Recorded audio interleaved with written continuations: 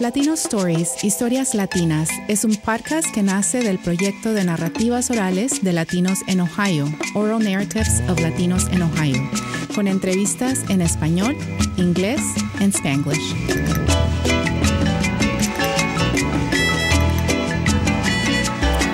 Welcome to Latino Stories. I'm Elena Fowles. Hoy me acompaña Carlos Kelly. Dr. Carlos Gabriel Kelly González, also known as Profe, specializes in U.S. Latinx media studies and critical game studies. Currently, Carlos is thrilled to be co-editing the first ever collection of Latinx video game studies titled Coded Latinx. Latinx Gaming and Game Studies in North America with La Doctora Regina Marie Mills. In addition to his research, Carlos is also a published performance poet with his 2019 debut collection, Wounds, Fragments Derelict, published with Two Leaf Press. And I know there is something else in the works for you. And today we'll be talking also about his new book, which was released today, Yes, Ready Player Juan, Latinx Masculinities and Stereotypes in Video Games, which is such a dope title. I love it. Bienvenido a este episodio, Carlos, and bienvenido otra vez, because this is our second episode together. Yes, thank you for having me. I appreciate you. Gracias for the opportunity, and grateful to have seen you this past weekend and to be with you again. Talking with your audience. So thank you for having me. What have you been up to since the last time we talked? Wow, lots of things. What year was that? Was that 2017? I think it was either 2017 or 2018. So right at the start of my PhD. Mm-hmm. Well, I received my PhD from Ohio State. I'm the first in my family to do so. Is that what you said? Yeah, the Ohio State. I forget. Yes. First in my family to do so. So that's a huge milestone. We're adding to the numbers slowly but surely. Mm-hmm. I moved to Houston, Texas, to begin my postdoctoral fellowship at Rice University in Latinx Studies. Mm-hmm. I'm working at their Humanities Research Center, and I published my first book of scholarship. Yay. Today. So it's amazing, and you mentioned the first ever Latina Game Studies collection. So I'm really excited for that. I'm actually reading submissions for that currently, and first round of feedback to our contributors. Right. I've also, and we were talking about this a little bit before, but I just sent out my 22nd job application. So looking to round it out to 30. I think I'm at 29 total that I'm working on. So 30 would be a nice number. I also became a proud dog papa to my pit bully baby, Rafa. So I like that name. Yeah, me too. Raphael after the Ninja Turtle, because he's got an attitude sometimes. Obviously, you've been very busy in the past 5 years. It's just 5 years, Carlos. Mm-hmm. You've been doing a lot of work, and you moved to this big state called Texas. So how was this transition from living in the Midwest to South Texas for you? Well, like Ohio, I did not want to come to Texas. I'm a SoCal guy, so the red states, they scare me, and it's an initial sort of fear. And I always go back to what my advisor / homie Bill Nadicio told me when I was, hesitating about applying to Ohio State, and he said there's work to be done there, and that's I have many mantras, and that's one of them, that there's work to be done here in Texas. And when I was at Ohio State, and I feel the same way here in Texas. I'm going to enjoy Houston. I appreciate and love the Latina community here and overall presence here, especially my students. It's the first time in my life where my entire class was Latina here. So I felt especially proud and talk about safe spaces, because man, that class is, I don't know if that'll ever happen again. So I'm really sort of savoring it and having a good time with my students. I think just, I didn't want to come to Texas because of all the stuff that was happening with policing conversations around gender identity or race, and especially the whole let's take away bodily autonomy from women. So those things really scared me. Houston is kind of a bubble in the same way that Columbus was. Right. In the sense that, there's lots of liberal politics and lots of space for coming together, regardless of our identities. So in that sense, it's been, a different experience, I think, if I went somewhere else other than Rice University. But yeah, it's I'd love to Rice if that's a possibility, but I don't know. I don't know where these applications will take me, but I don't think that what I learned is that I can make anywhere home. Right. And that's according to, that's given my partner and my dog and myself, but also the kind of work that I do in the community. I always go back to the saying that we had at LASER, or the Latinx Space for Enrichment and Research at Ohio State. And it was through being in the community, build community. So I'm confident that no matter where I end up, I'm going to continue to do that and build community across faculty, across staff, across students, even in the community outside of academia. It's what I've been able to achieve and what I want to continue to do no matter where I end up. Now, it's just been a great time here in Texas because a lot of the Latinx here, we share similar identities in the sense that we come from a mixture of cultures, from the cultures our parents brought with them to the cultures that we grew up learning here. So I think that we share so much, and I could do a lot of good work here at Rice to help the Latino students here. But I'm also conscious of again, that there's work to be done in many places around the U.S. Right. And we have that similar experience, right, of teaching at a university that was predominantly white institution, and then coming to, in my case, a Hispanic serving institution, and having those classrooms that are, either all Latinx or predominantly Latinx, and that experience for us new, right? To have that space and to build community in a different way.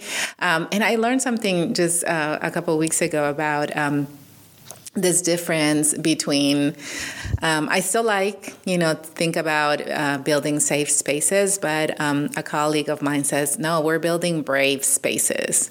And I think that's also good. How about safe and brave, spaces where we can speak truth and wrestle, with all of these things, so all of this book banning and all of the things that are happening right now in our state and many other places around the U.S.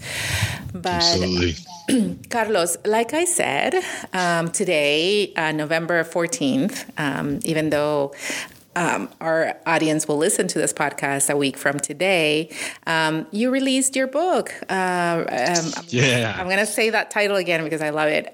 Ready Player Juan. Latinx masculinities and stereotypes in video games. And so congratulations, hermano. Es un orgullo que hayas podido hacer esto, ¿no? Gracias. So I'm very happy for you. Carlos, this is a newish field, and correct me if I'm wrong, of video game studies through U.S. Latinx perspectives. In fact, you are one of the very few Latinx voices doing this work. Talk to us about this research. Yeah, absolutely. Thank you again. I am very excited. I don't know. I held the book obviously a month ago when I got my advance, but to know that today it's out into the world, and it's just I'm humbled and very excited for the future.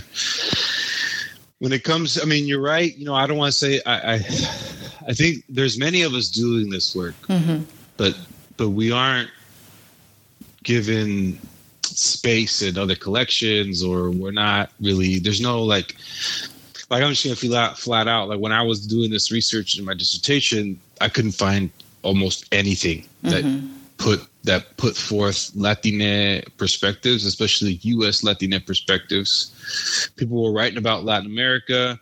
In fact, a colleague and friend of mine, Philip Pennis-Tagson, wrote Cultural Code, which was a great book and explored sort of context, the importance of context in Latin America and games. But there wasn't really anything saying, I'm Latinx and I'm going to use my life and my experience to create new theories and new ideas in relation to video game studies. I could not find nothing like that. And that was great for me as a scholar making my intervention, right? Because Ready Player Juan is pretty much the first book to do things like this. And that's even more exciting, right? And because there was a gap, there's this huge gap, and it is a fairly new subset of game studies, and I think it's sort of the power to unsettle established epistemologies or ways of learning through centering Latina embodied experience, right? But particularly U.S. Latinx experiences, because even as audiences for video games, there's an emphasis on Latin America versus U.S. Latinxes. Mm-hmm. Yeah. Same thing with video game production. Most of it is done in Latin America with very little U.S. Latinxes, building and producing games here in the U.S. So, my term Player Juan equates to a framework to challenge how video game developers see Latinx, or rather do not see us. Mm-hmm. So to me, Player Juan is like a proxy, a plethora of stereotypes that get redistributed over and over again to industry's ignorance, and industry which is really comprised mostly of white men. Mm-hmm. So to me, I looked inward for my experiences and to think about my life growing up on the borderlands, because that was really important to me too while I was writing in Ohio. A lot of the people, or a lot of the Latinx in Ohio are so disconnected from their culture, wherever that may be, given its location, Ohio's location. So I really brought my sense of pride to Ohio, my pride in being Latinx and being Mexican American. And I infused that throughout the project. Mm-hmm. And to me, it's a way of thinking about video game studies that can expand the field to think, and not only think, but to like center analyses that are concerned with the intersections that matter to our community as Latinx, but to Black communities, to Asian communities, to Southeast Asian communities, to all these folks who are continually excluded from the storytelling and action adventure games. Mm-hmm. Mm-hmm. Mm-hmm. Yeah. Carlos, in your introduction, you described video games as borders, and I was interested on that concept. I was just having a conversation about comics too, as this space where we can talk about fronterizo identities, right? So you use that as a metaphor for la vida fronteriza. Can you comment on that? A driving question for my research was, how can I get the rest of the world, especially gringos, to think about Chicanese and Latina experiences crossing the border? Right? I wanted to. Mm-hmm. I'll say that I wanted to. I think about this two ways. I want to invite people, but then to think differently, right? But then I also want to force people to think differently, because people aren't going to take that invitation. You know what I'm saying? So my goal as a scholar is to be like, look, we've been thinking about video games in all these ways, but why do we continue to ignore Latinx? So we're going to sit with that. We're going to sit with my culture and with other Latinx cultures, and we're going to dig into how video games studies can change through it. And part of that was that all throughout grad school, all I ever heard about was European and white scholars doing all these things and blah, blah, blah, Foucault this, Foucault that, and all this stuff, right? But I was really defiant by reading mostly Latina and Chicana feminist scholarship that to me was much more accessible and groundbreaking than anything I read from, white scholars, to be honest. And so a similar kind of thing started happening when exploring video game studies, like whether scholars were interested in diversity and equity or not, they completely ignore Latinx. Even though we essentially fund the video game industry in the U.S., we're the number one group that identifies as gamers, and we're 54% more likely to buy a game when it releases. So to me, these it's like, how do you continue to ignore us? And then how do other scholars continue to ignore us and our ways of seeing? Right. So these huge gaps that to me didn't make sense given how much or how involved Latinx are in being consumers of video games. To think about the border and La Vida Fronteriza, the majority of my life revolves around the border. So to me, it wasn't crazy to think of games as a type of border crossing, but the types of cultural exchanges that Ansadua highlights for fronterizos can also be seen or experienced by players when crossing into games narratives. Right? To me, video game developers literally construct borders by turning to stereotypes in their representations or characters or stories, right? As players, we cross into these stories and drive narratives forward. Thus, we bring our own lived experiences, right? Especially as people of color and Latinx, which really don't square with the ways we're represented, right? And that kind of tension and friction really reminds me of Sandua's description of the border as being an open wound that bleeds and bleeds again. And we kind of all inhabit this third space in video games as folks crossing into the stories that erase us or limit the permissibility of Latina stories. So I was thinking about all that, but I think that when I think of borders, I think of obstacles, right? I think of systems of power that dictate when and where we can access certain things. So it only was natural for me to think about video games as borders because they're coded in ways that make omissions, whether they're intentional or not. But those omissions speak to the ways that developers of video games think about the world. And so often they think about the world without Latinx, and if we think about video games as borders, then it's impossible to ignore us now. Right. Carlos, a lot has been said about video games and violence, or maybe incomplete representations of certain groups, or maybe even damaging representations of certain groups, perhaps minoritized communities, perhaps women too, right? Absolutely. And so one of the things that, given, especially coming from your title, how do you see video gaming shaping and at the same time erasing or perhaps distorting Latinx masculinities? Sure. I'll touch on what you said about women too. I write in the book that there's only been in like the last however many years, maybe of video games, like commercial video games, like the early 1970s, there's really only been like 7 playable Latina characters. Where players can be the protagonist as a Latina. And many of these games are like fighting games, not really sort of character driven or story driven.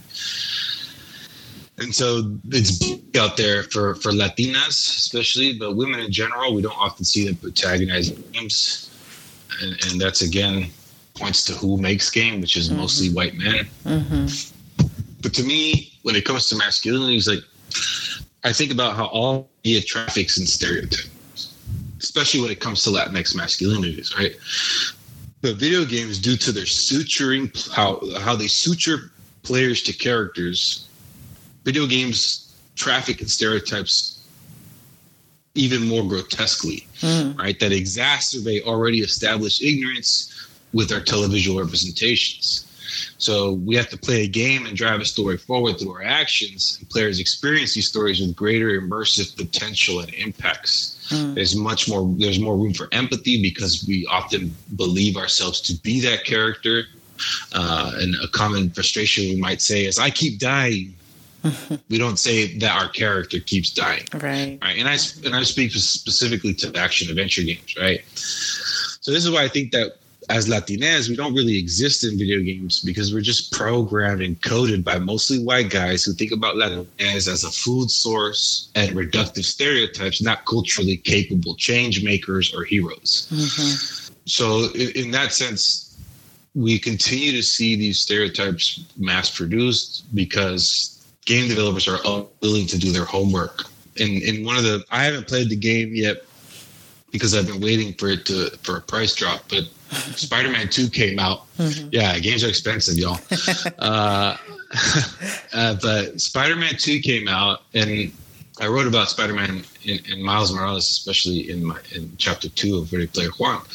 But the new game comes out, and I see a tweet on, in a news app that I subscribe to, and the tweet says something about, why is there a Cuban flag in Miles Morales' room when he's Puerto Rican? And I couldn't believe it, but at the same time, like, of course, because where are the Latinx working in game production? And I'm not talking about just coders, because coders, you can have a bunch of diversity in your coding team. But that doesn't mean anything in regards to cultural expertise or thinking about, the types of expertises that we bring as scholars, right? And I'm not saying you have to be a scholar to share your expertise, but what about like writers who embody those cultural experiences and identities that Miles Morales embodies, right? A Black Latino. Like, are there any Black Latinx working on the project? And these are things I think about when we see these continual failures. Now, Insomniac Studios, who created these Spider-Man games, they do a pretty good job, especially in Miles Morales' standalone game.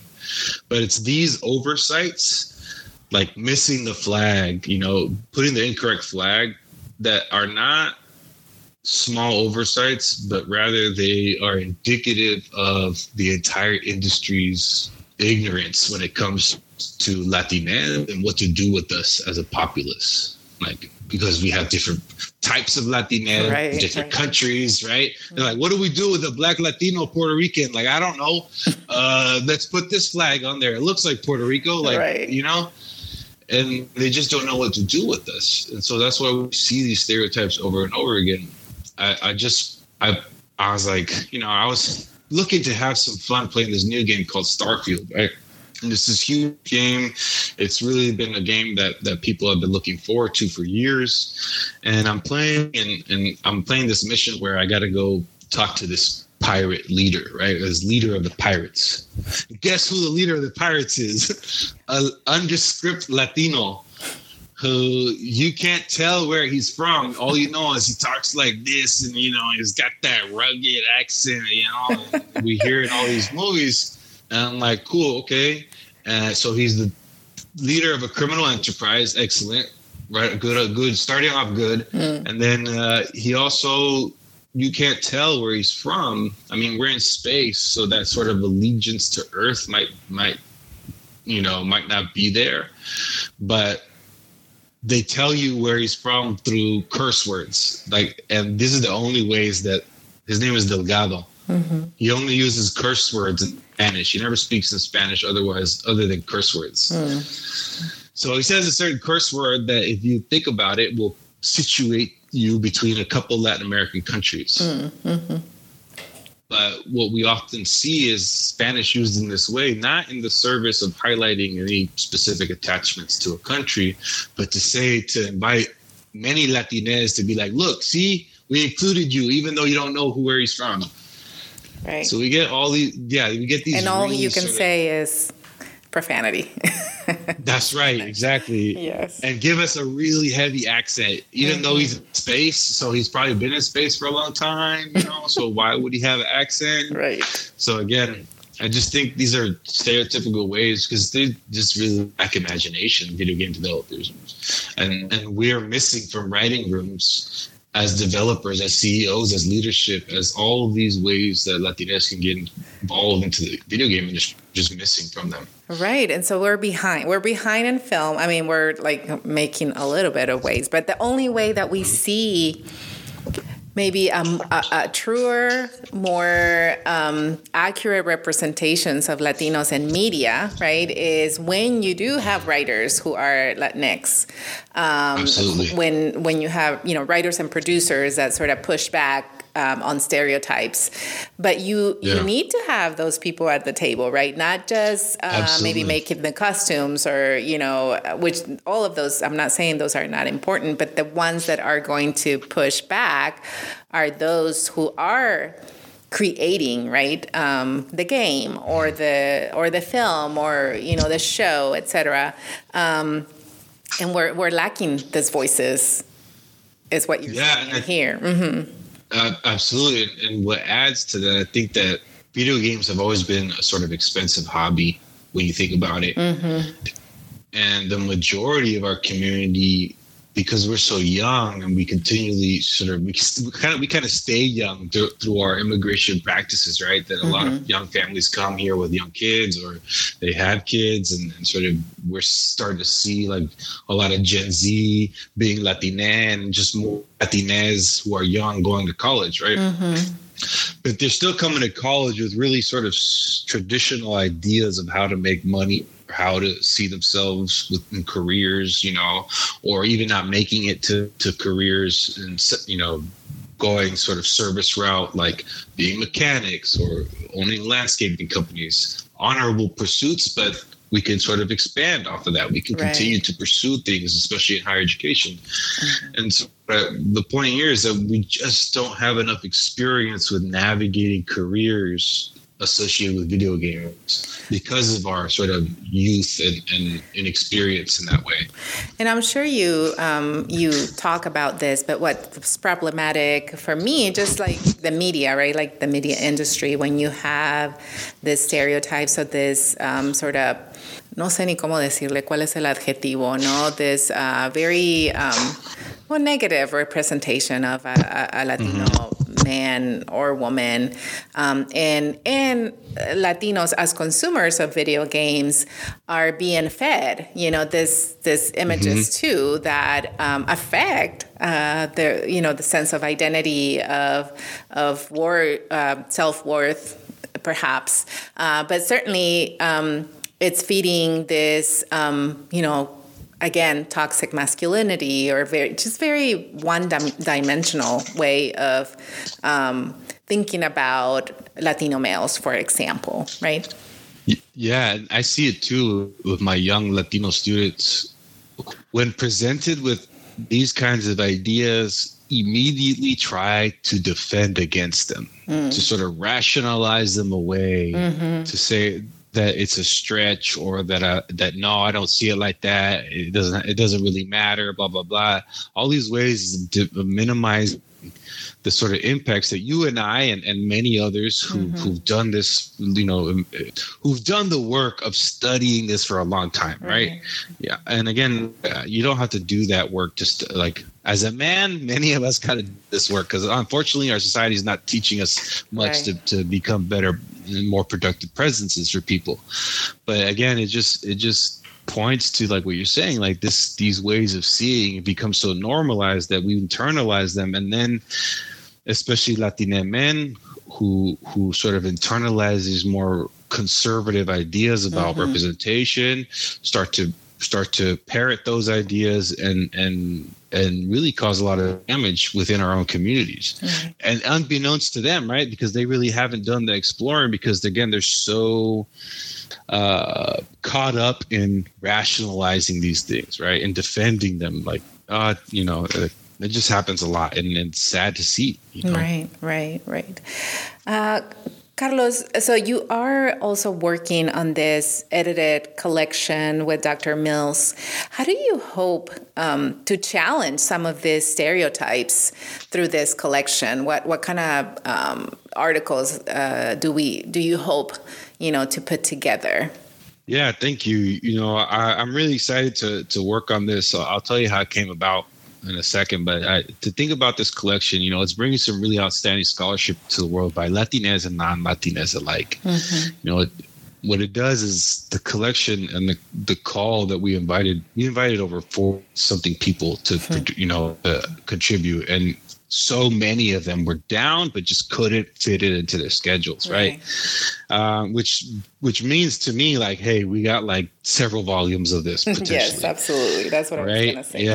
Yeah. And to me, what it does is it centers Latina theory and people's colors experiences to shine a light on the ways that we can approach game studies beyond existing scholarship.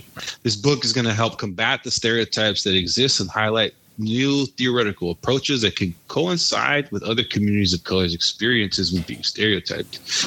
Because we're not the only ones as Latinx who are being stereotyped, right?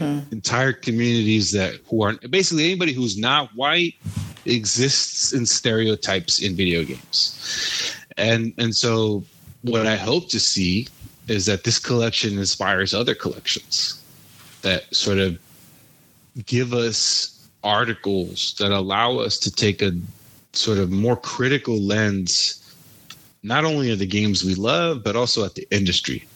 The industry, I don't know how it continues to be what it is today, but it needs people like myself, like Regina Mills and our contributors and all the people out there that are writing about these things. It needs us to go in there and like call it out for what it is. Right? It's a boys club. And we know how boys clubs operate, lack of inclusivity, with their exclusionary practices, with their minimizing of women's experiences, of LGBTQ experiences. So it's just not a positive atmosphere. Right. And so I hopefully the collection shines a light on that and shows other young scholars out there that what we're doing is possible and that they can do it too. I can't wait to see this collection and then to include. I teach a lot digital humanities, Latinx digital humanities, and I can see incorporating, some of this chapters or even your book into our class, right? To think about gaming as part of the possibilities of gaming and digital humanities. Yeah. Oh, there's so many. Just real quick, like to me, digital humanities and sort of emerging media are the future, not only of storytelling, but as the university apparatus as we know it. Universities that build infrastructure like gaming infrastructure and sort of digital humanities infrastructure are going to lead the way in the future, now and in the future. Universities who do not have this infrastructure are going to lose out on incredible talent, both at the student level and the faculty level. And so it's just, this is where students are at. Video games is more popular than film, TV, and music combined. If we think about like Taylor Swift and Beyonce, how much money they made off of concerts. And then you throw them and all the other music artists plus the film and TV, and you can't even reach what video games does. Right. So it's just, I think it's the same trajectory that comics went through, that there's a lack of respect, there's a lack of understanding, and there's an unwillingness to sort of adapt our old models of education to the future of storytelling and universities. And it's so interdisciplinary. There's not like, you can be like, there are ways to, there's even a term, it's called gamification, and how we gamify other aspects of our daily life, like your step counters, right? Showing you like sort of gamifying health. There's ways of thinking about physical therapy and using video game technology to help us get through the physical therapy while being entertained by some sort of video game apparatus. There's the gamifying of education. There's always like, it's just going to continue. And the universities who get it and subscribe to this new way of new model are going to be ones that are really successful in attracting new talent, both students and faculty. With Code Latinx, which is Regina Mills' title, which is absolutely phenomenal. I basically the project came about because I was so frustrated with not being able to access Latinx ways of seeing or thinking in video game studies. So I pitched the idea to Regina, inviting her to work with me to sort of make this happen. Because I, as a young scholar, you have these ideas and you're like, I don't know if it's a good idea. And so I pitched it to Regina and she was so excited about it. And this was actually at the Latinx Critical Creative Consortium last year in Texas A&M. I pitched it to Regina and then she pitches it to the Latinx Moses, Frederick Aldama, who then immediately requests to write the foreword. It just shows me not only how I have valuable ideas to share, and that I can sort of dust off a little of that imposter syndrome, but also that my colleagues are hungry for this kind of stuff too. And for me, that's really powerful because then, Regina and I have been working on this.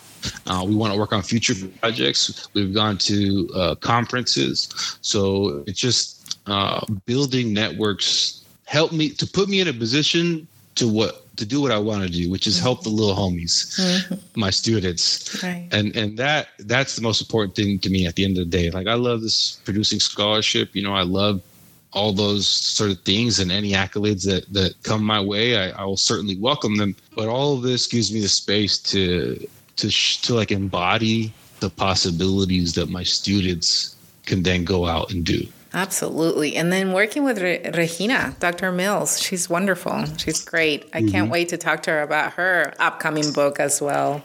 And then I love the title, Latinx Moses. We got to continue that for. Oh yeah, Aldama. Yeah, he's taking us all to the promised land. I think, and kudos to him for really seeing so many of us. Absolutely, and I myself too. I have experienced the Aldama. I don't know what you call it. The Aldama effect. Yeah, the Aldama effect. But yeah, I mean, I really appreciate you mentioning the Latinx Creative Consortium because, that space that he has built, like it was his vision, right? And then he's bringing us all together to share, to share the space, to share our work.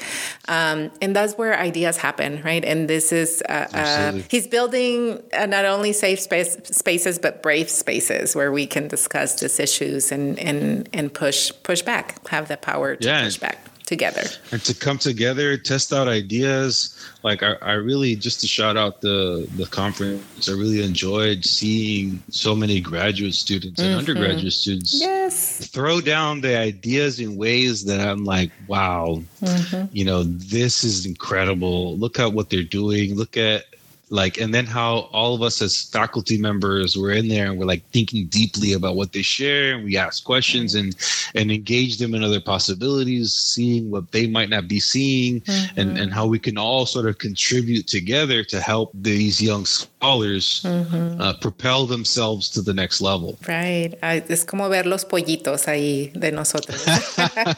Yeah, exactly. And to me, I just love it because I was there just last year. Right. So I really feel connected to them and all my students because I'm like, I might be a doctor, but like I'm still Carlitos from San Diego, Right.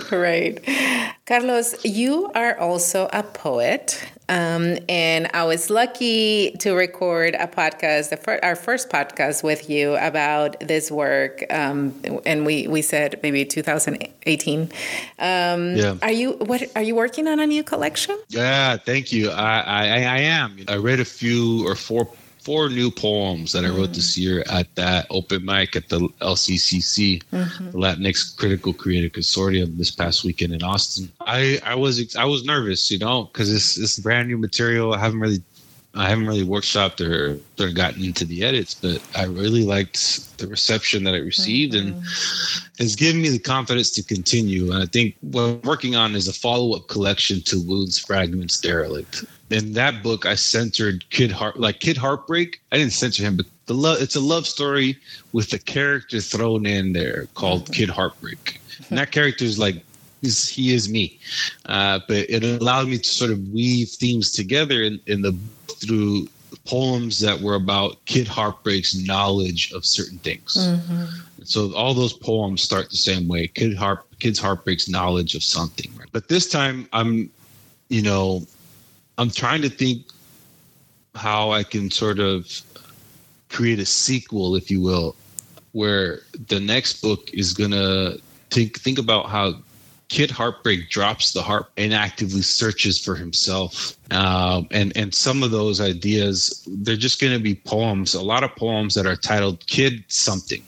So I have right now Kid Homes, like homie, pero Kid Homes, Kid Love, and other ways of thinking about how after a heartbreak and after like some soul searching, which for me was several years, you kind of start to lead self towards a new you. And so that involves like me navigating the past, the present, and the future of my identity, belonging, and especially what I'm really focused on now is deep interrogations of masculinity. So it's turning out to be an incredible, vulnerable examination of who I am and where I come from, both through socialization at large and through my American heritage. And I call it a sequel because I'm work with lines that come from that book, sort of a continuation of my storytelling through poetry. And this time really trying to get away from the heartbreak and can focus on other forms of heartbreak, but not attached to romantic love, right? But like, for example, like yesterday, I wrote some lines on growing up, being afraid of the word Chicano. And as a Mexican American with family that comes from Mexico, with parents that come from Mexico, Chicano was something that we did not want to identify as, right? And they actively discouraged that because to them that meant, I don't know what it meant, but it wasn't positive, right? And so coming to terms with my Chicanidad and sort of how I think a lot of us are made feel shame around our Latinidad, whatever that Latinidad might be. And of course, at stake through all of it, I think what's going to continue to shine through in my work is the musicality of my bilingual upbringing and inviting all peoples into a Latinx life. By learning about my life, perhaps we can create a more empathetic discourse around how U.S. Latinas struggle to belong. Thank you for sharing what you're working on and different ways that, I mean, you call it heartbreak, but I feel that it's also a path through healing, right? Facing this sort of heartbreaks so that we can heal. Yeah, I think that was the end of Juan's Fragments Derelict, was me coming to terms with healing. And so for me, it only makes sense to pick up on Kid Heartbreak's journey when he starts to heal, and sort of what new lessons come my way as I go through grad school, as I find new love, as I not only find new romantic love, but, puppy love, if you will, with my dog and what that means and sort of, how things change and just like the meaning of family, like when I think of sometimes often and before, like I used to think of family as my parents and my sisters. And yes, that is my family. But now family has changed for many years now. Family has changed into my partner and I and my dog. And so just reflecting on those changes and what that means for my life as not only a Latinx, also as a man,